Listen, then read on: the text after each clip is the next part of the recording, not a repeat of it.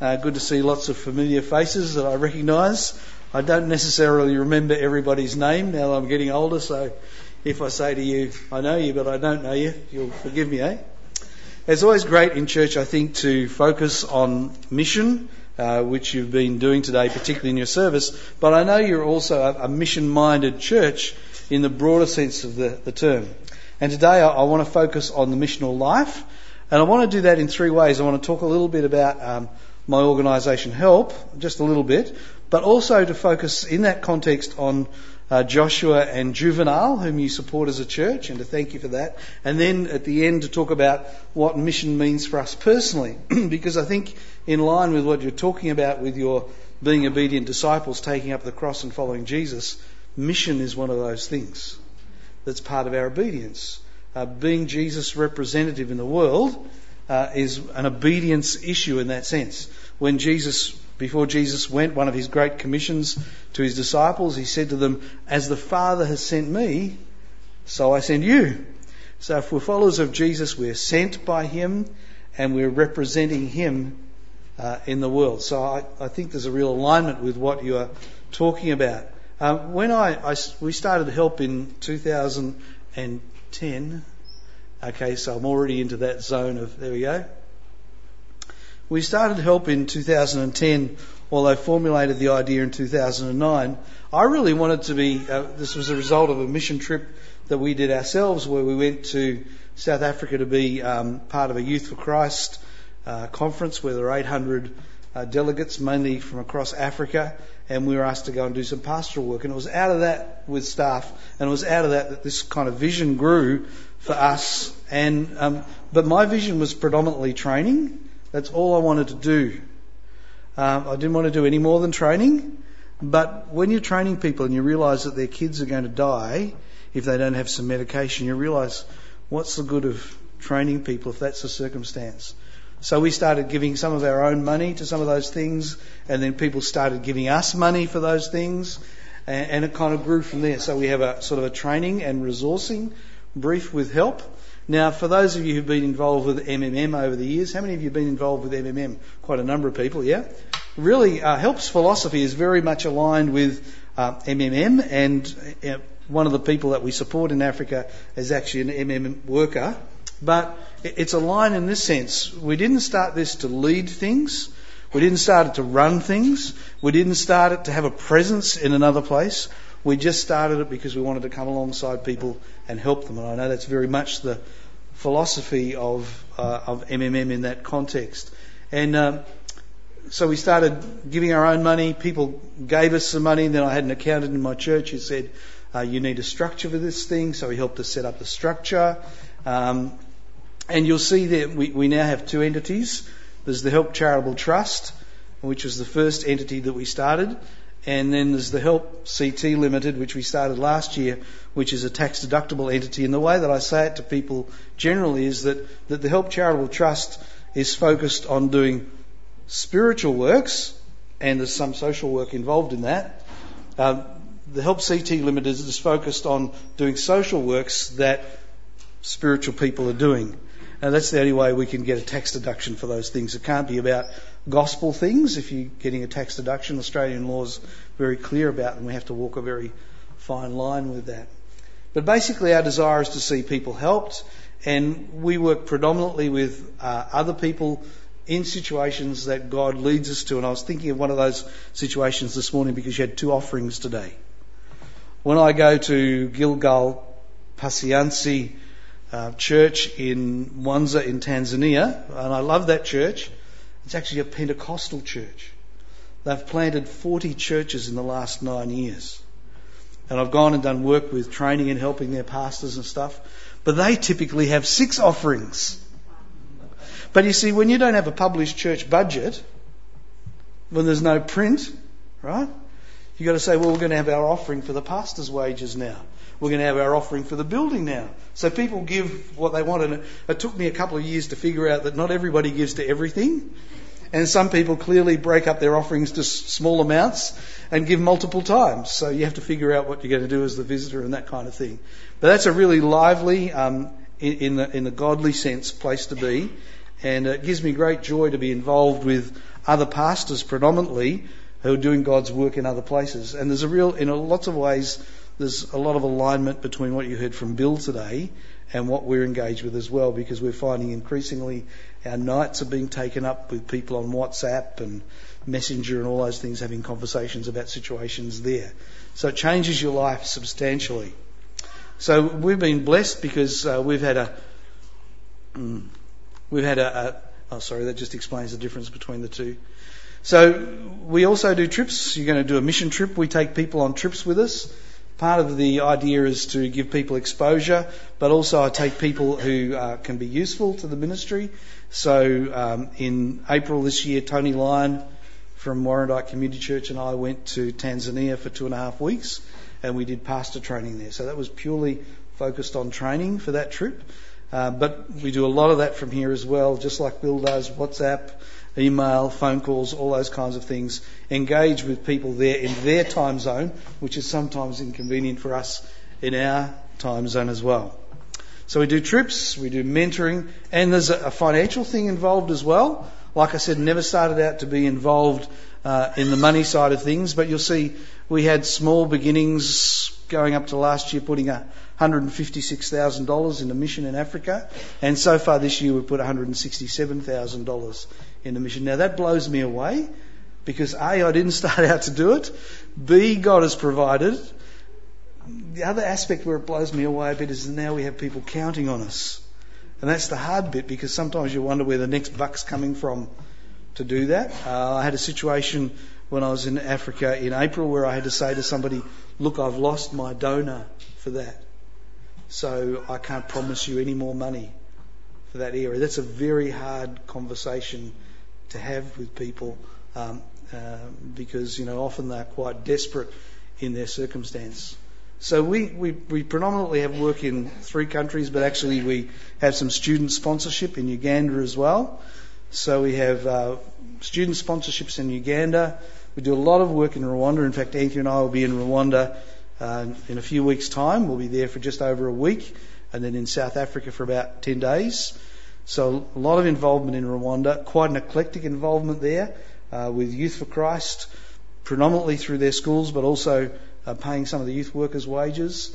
And then I'm also involved deeply with the Nkurunziza churches there, which is the Brethren group in Rwanda, which is where Joshua and Juvenile fit in, and they have some particular challenges. We have work in Tanzania, predominantly in the city of Mwanza, which is on the south end of Lake Victoria, a very interesting and difficult place to go in some ways, but I'm gradually learning how to handle myself there. And multiple works in South Africa. Most of those are where we are working with people doing things like orphanages, helping mothers with their new babies so they don't kill their babies or give their babies away, educational programs, because the church is quite well established in those places and has good structures, so sometimes all they need is a few resources to help them along the way.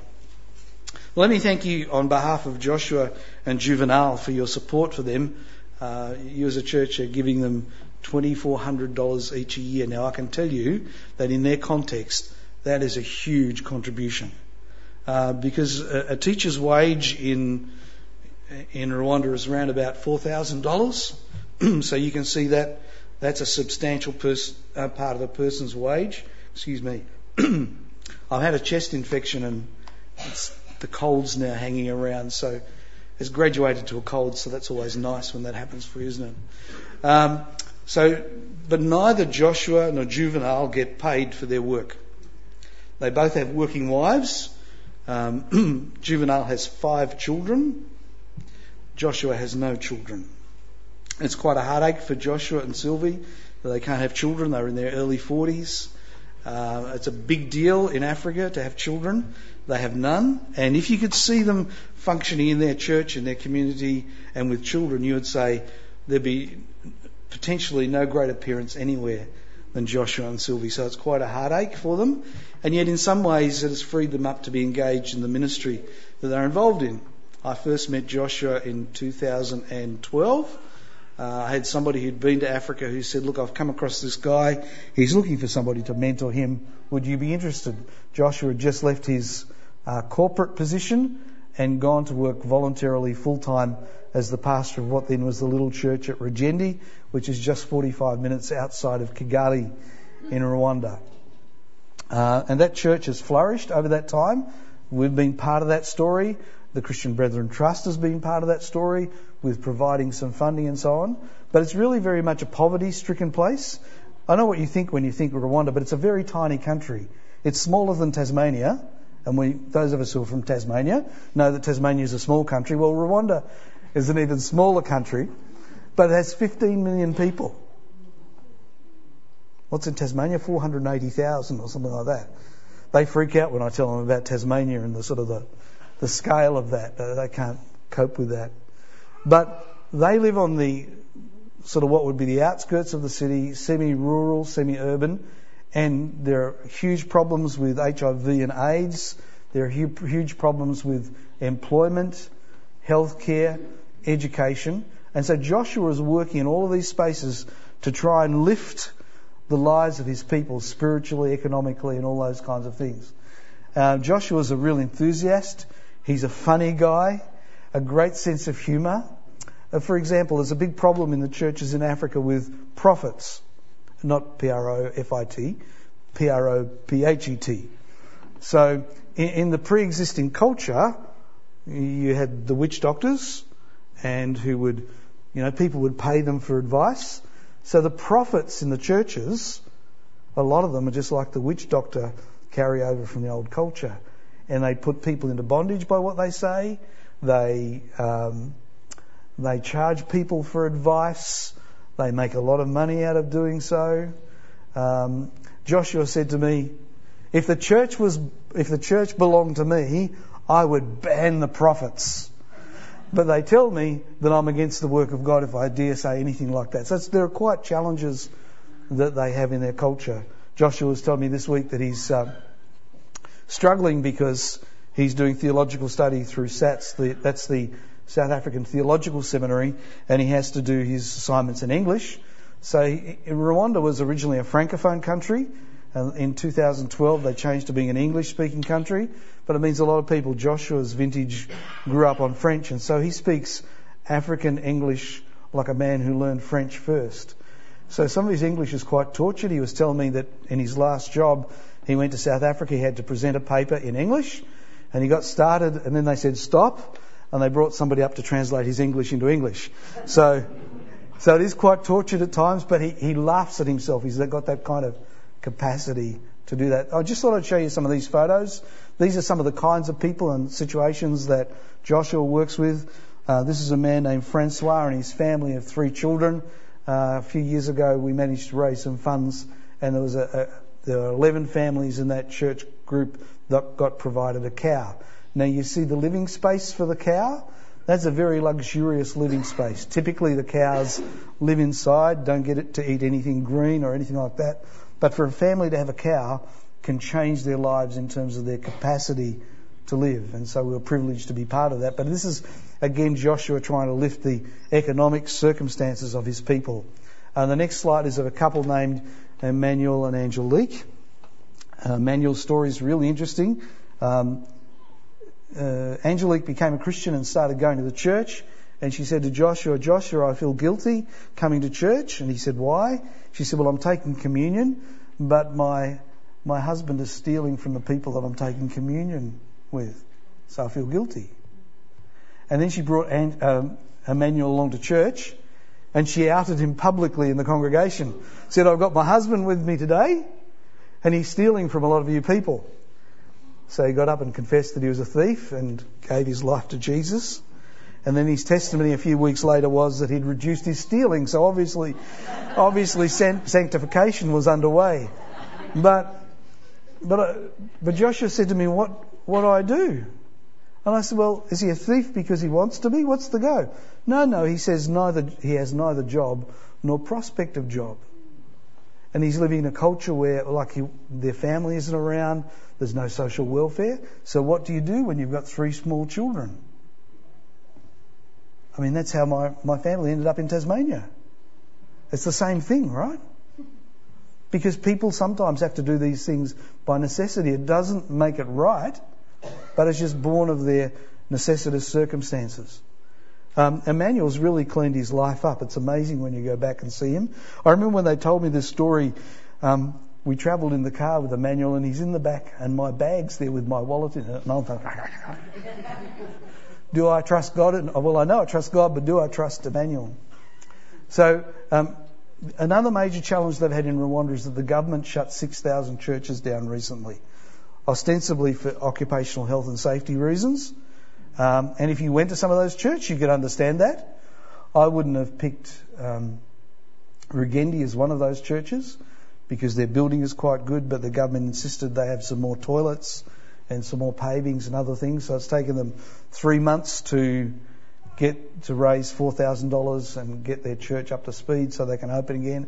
Joshua was telling me that some of the church members met in small groups in their homes, but local officials harassed them for meeting there. Now, bear in mind, this is a country where probably 85% of the people go to church. So church attendance and belonging to church is very much part of their culture. But here the government is harassing them. The government is also saying now that if you're going to be a church leader, you've got to have theological qualifications. And this also is born out of some reality because there are a lot of charlatans in Africa. You see, being a pastor is still a respected profession in Africa. It's not here, but it is in Africa. And as my friend Neil Eichstadt from MMM in South Africa says, in Africa, if you can't do anything, you can start a church. And if you're one of the good persuasive types, you can raise money from people. And if you get really good at it, you can end up on television doing that. So that is a problem, and the government recognises that's a problem. But again, I think there's more to the story. So Joshua has a lot of challenges in his life, but he's a very godly man, and your contribution really helps him do the work of the ministry. And we've seen the church in the time that we've been going there double. So if we were here, it would be a narrow building, rather in a sense, sort of more the configuration of what you used to have, but 300 people, and at least 150 of them are aged under 12. And the dancing is great, but it kicks up a lot of dust and plays with my asthma a bit. Then there's Juvenile. So as I said, Juvenile is married to Dorcas. Dorcas is a sought-after speaker in her own right and occasionally gets to go to neighbouring countries like Uganda to get to speak at ladies' things and so on. But he's very much the pastor. Joshua is the outwardly enthusiastic one. Juvenile is a quieter man, a very humble-spirited man, keen sense of humour, but quiet with it. And so he pastors the pastors and he trains the pastors, uses his own money, which he doesn't really have apart from what you give him, to fund petrol so they can go to places to do the ministry and that kind of thing. He's a member of the Nkurunziza. Let's practice a little bit of Kinyarwanda. Okay, you ready? Can you say Nkuru? Good. Nziza. Nziza. So Nkuru Nziza. Good. Well, that's what that means is good news church or gospel church, right? So it's the Brethren group started in the mid-60s by American missionaries from Burundi. Unlike the Brethren work in Australia, which started in disparate places, and so when we try to work collaboratively, we have problems because we all started independently. They started from one central place. They started in the Kigali, in the centre of Kigali, and all of the works have spread from there. And so they have a much more centralised approach to doing their work than we do. There's also a bit of a cultural thing there as well. It's to do with the way the government works and that kind of thing. And he sits on that executive. When I was there last year, we were in Rwanda for a bit over 2 weeks and travelled extensively with Juvenile, training pastors. Again, I had Tony Lyon with me for that period. And we went to 5 different locations in the country and spent significant time and energy with these people. And Juvenile has a tremendous heart for these people to see them develop. But of course their problem is going to be what I described in relation to Joshua, and that is that the government is probably going to require that they have theological education. Now most of these people are not earning a wage even, so how do they afford theological education? I mean, if you're in the Anglican system or the Catholic system, that's different. But for all the, sort of the more non-conformist type churches, this is a huge issue for these people. How do they get training? And it calls into question even what we've been doing, because I would describe what we've been doing as more like professional development, giving people stuff that will help them in the moment, but actually they need broader and deeper stuff than that, I think. So lots of challenges. When I was there last year,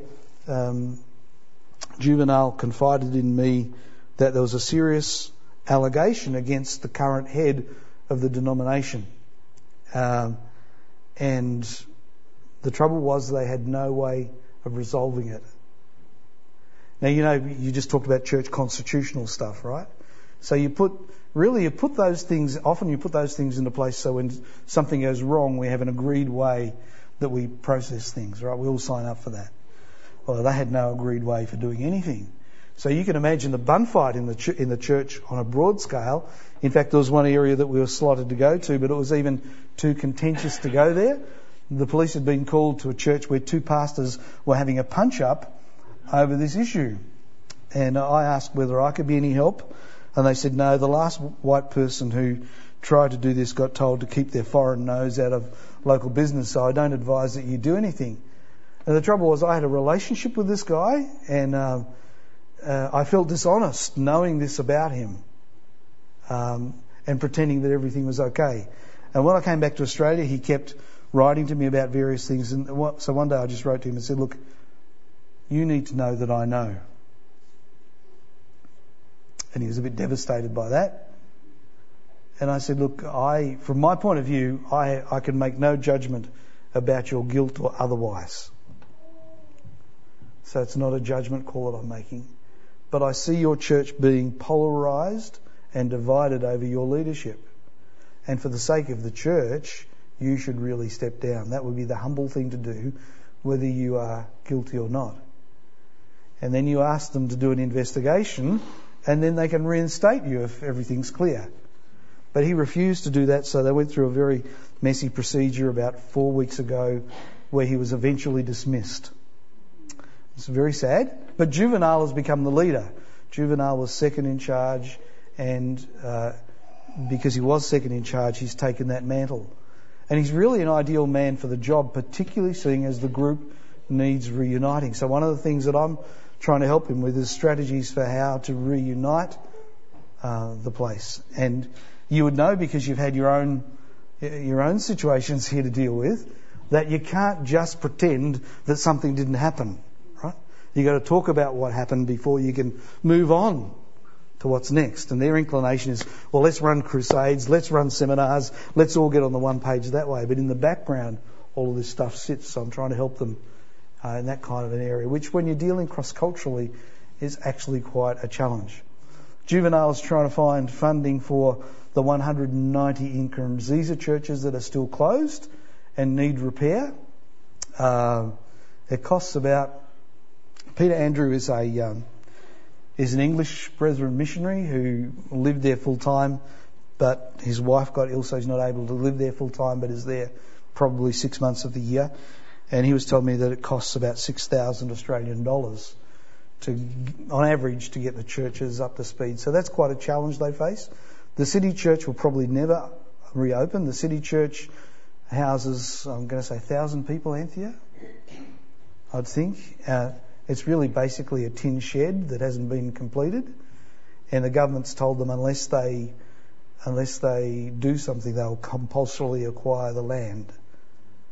Well, they haven't got, it's like a $2 million project, so they'll never be able to do that. And of course, I said to them, well, why don't you sell your land to a developer, get them to give you a couple of floors of the building for your church and fund it that way. But they want to build something that looks like a cathedral, because that's what you do in that kind of place. Now, I realise we're just about out of time, and it's amazing. You got your mobile phone with you? If you want to sign up for our newsletter, you can do that right where you are. Usually I tell people to turn their phones off in church. Turn it on, right? If you want to sign up, you can do that. We can stay in touch that way. But let me just talk a little bit about the missional side of things. We sang Reckless Love. I think it's a really good choice of a song because of the message that it has. But see, people who lead missional lives know that God has called them into his mission. we have in the Old Testament how Israel was meant to be a light to the nations, in Isaiah 49, but in Isaiah 52 he talks about how God's name was blasphemed amongst the nations because of them. We know that Jesus called the disciples to be salt and light in the world. And there are lots of passages about the church and its place in mission generally.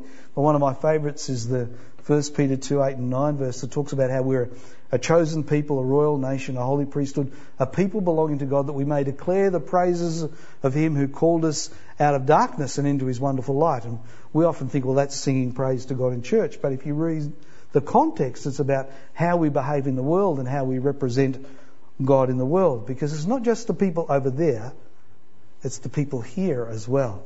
And I want to bring this talk about mission very much back to that idea of what happens here.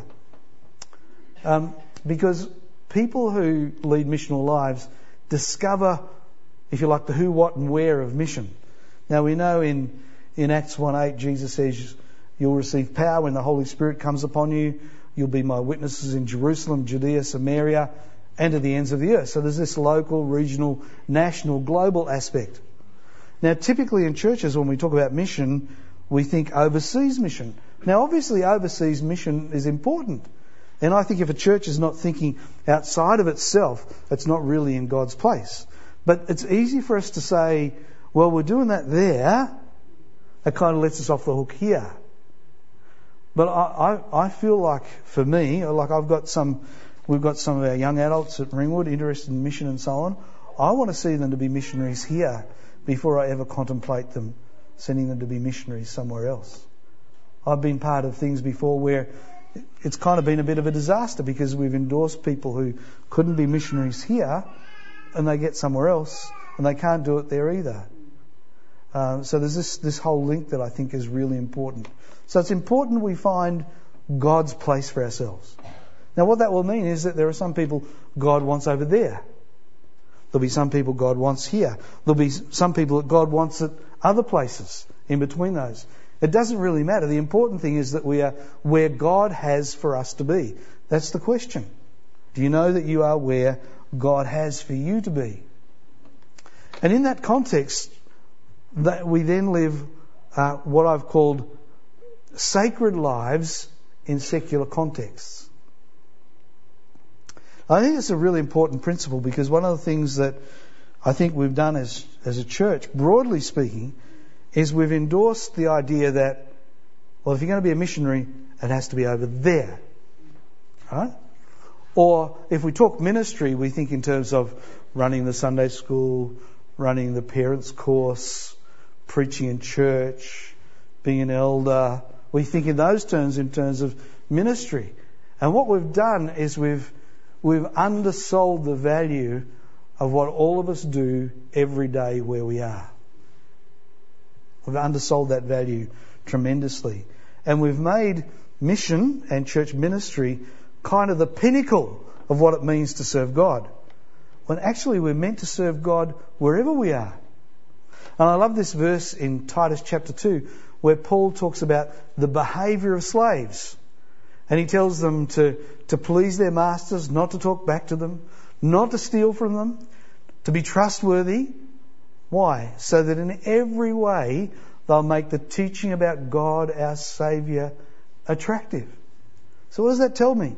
It tells me that in my everyday life, I should be behaving in a way, on God's mission, I should be behaving in a way that makes the teaching about God, our Saviour, attractive to people. Now we know that the teaching about Jesus from the church is unattractive to a lot of people in Australia.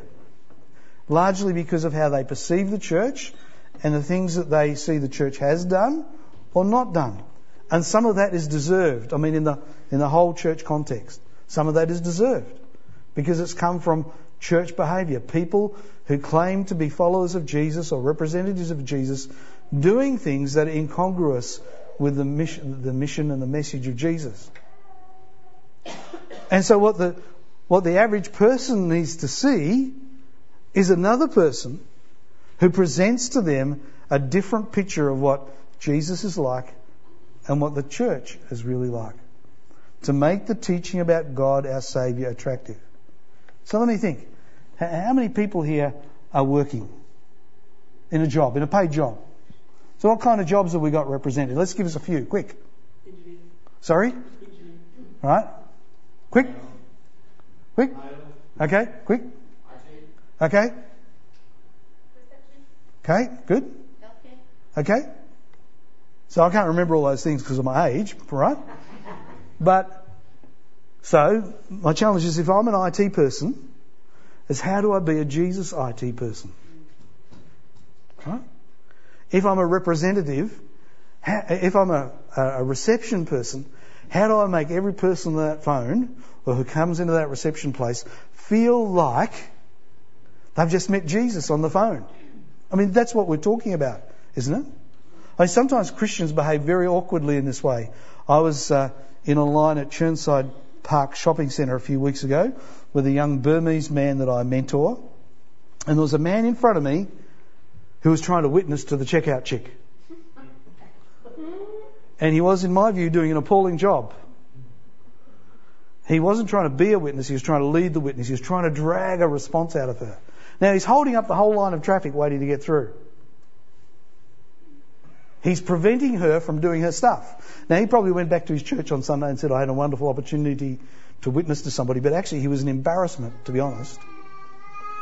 So when I got to the person serving, I was the next person in line. She looked at me sort of, I could see she's sort of gone like this. And I said, look, I'd just like to say, I believe just like that man, but I'm not going to hold you up today. And she smiled and away we went. But I felt the need to somehow bring balance to what had just happened. He was not making the teaching about Jesus attractive at all. And in fact, he's being rude to a whole bunch of people who are waiting to get through because he's dominating the whole situation. Anybody in a nursing home? Anybody here in a nursing home or a retirement place? Anybody living in those sort of places? Anybody? Few people? Okay. Right? So be Jesus there, right? Because that's where you are most of the time. Be Jesus in those places. Make the teaching about God, our Saviour, attractive by the way that you behave with people. I just want to show a picture of some of my friends. And there's a mixture of people here. I want to talk about the person in the middle top. That's Tracy. Tracy runs the King's Children's Home in East London in South Africa. 10 years ago, had somebody dump a baby on her doorstep. What's your response to that? I better find somebody to look after this kid. No, she took the child in. How many have they adopted? Is it 8? They've adopted 8 African children themselves, and they've had, a few hundred children go through their home. It's a privilege to be involved with somebody like that, who says, because I'm a follower of Jesus and because I'm on Jesus' mission, how do I respond in this situation? Right? But that's over there. Right? Down in the bottom right-hand corner, sorry, my right hand, your left. Oh no, it works both ways, that's good. Is Sipo. Sipo has been a Christian for about 25 years. Very involved in the ANC in South Africa. Gone back to manage the Christian work in Khayelitsha, which is South Africa's most dangerous, Cape Town's most dangerous settlement, township. Does a wonderful work in the gospel because his life is about being God's person wherever he is. But that over there, the young lady on the top right is a young lady from our church at top right.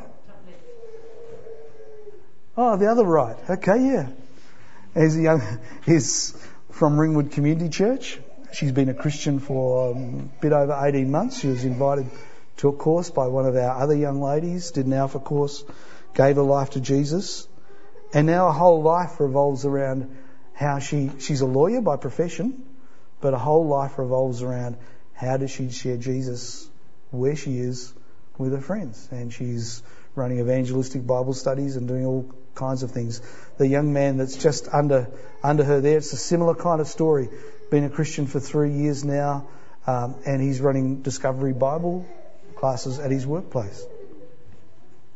Because they understand that God's call is on their life and their response to God is one of mission. I'd love to tell you some of the other stories there, but we don't have time to do that. So the question comes to me when I hear other people's stories, what about me? What am I doing? Have I found where God wants me to be? I don't mean in the church, right? But have I found my missional place in the things of God in my life? Because it's actually something that we are all called to. We're all called to join with God and other people in His mission in the world. And it's great that we do it with other people because it doesn't all depend on me or you. It depends on us together. And in that context, we need to work out, what does God have for me? What does God want me to do? Now, the story of my own life in this regard is that it shifts, it moves. And it moves through stages of your life. But you need to keep asking that question, what does God have for me next? See, there's nobody in this room who's finished yet. Nobody. Who's the oldest person in this room? Rob, you. God hasn't finished with you yet, Rob. Right? He's got more for you to do, right? God's not finished with us on this earth as far as our ministry and our mission until we go to be with Him. So that's something that we should always be questioning after. God, what do you have for me next? This is actually one of the exciting things about being a Christian. Over the years, I've seen people come to church and they come for their kids. And they stay while their kids are there. And they go through all of the machinations, and then their kids are off their hands and they kind of go on a perpetual holiday in their life. And then often they leave the church. More broadly speaking, not just your own local church. Because they've never embraced for themselves what it means to be active in God's mission. You see, if you're active in God's mission, there's always next. There's always opportunity. There's always excitement. There's always challenge. There's always purpose. And I think that's the way that God intended for it to be for us. So, in that context, just be a witness wherever we are. Just in the simple things. On Thursday, I had a long conversation with my neighbours next door who've rejected all of my advances gospel-wise, but we're still in that process with them. We're not going to give up on them just because they've rejected our advances. They can't reject our relationship, and we live so close, they can't ignore us anyway. And then finally, the good thing is that we carry out God's mission in the power of the Holy Spirit. You see, God is not going to ask you to do something that He hasn't equipped you to do. Jesus said, you'll receive power when the Holy Spirit comes on you, and you'll be my witnesses. You say to me, it's too hard for me. Yes, of course it is. All of the things that I'm doing are too hard for me. But are they too hard for God? That's the question. See, God has given us His Holy Spirit so we can do what God has for us to do. What a mean God He would be if He said, I want you to do all of this stuff, now you're on your own devices. Wouldn't that be mean? But God's not like that. He invests Himself in us so that when we depend on Him, we can do the things that He's called us to. So may God help you. May God help me with our mission here, in our neighbourhoods, in our communities, in our city, in our state, in our country, and overseas. But may we never fall for the trap that mission is just something over there. Because actually it begins right here. And let God work out where that leads to. Thanks for the opportunity of being with you. Can I just pray for us in that now? Lord, we thank You that You choose by Your grace to use us. Not only do You pursue us with Your love, not only do You send Your Son Jesus Christ into the world to die for us, but You invest Your Holy Spirit in us so that we may be empowered and equipped to do the good works You've called us to. Help us to be people of faith and trust who depend absolutely upon You, who step out in faith, who see You doing great things that we never believed possible because we trusted You. Lord, thank You that Jesus said, as the Father has sent Me, so I send You. And we take that seriously to our hearts this week as we go into our professions, as we go into our families, our extended networks, our clubs, our connections, as we go into our retirement villages, as we go to our shops. Lord, help us to realise that we are sent by You, that we're representing You wherever we go.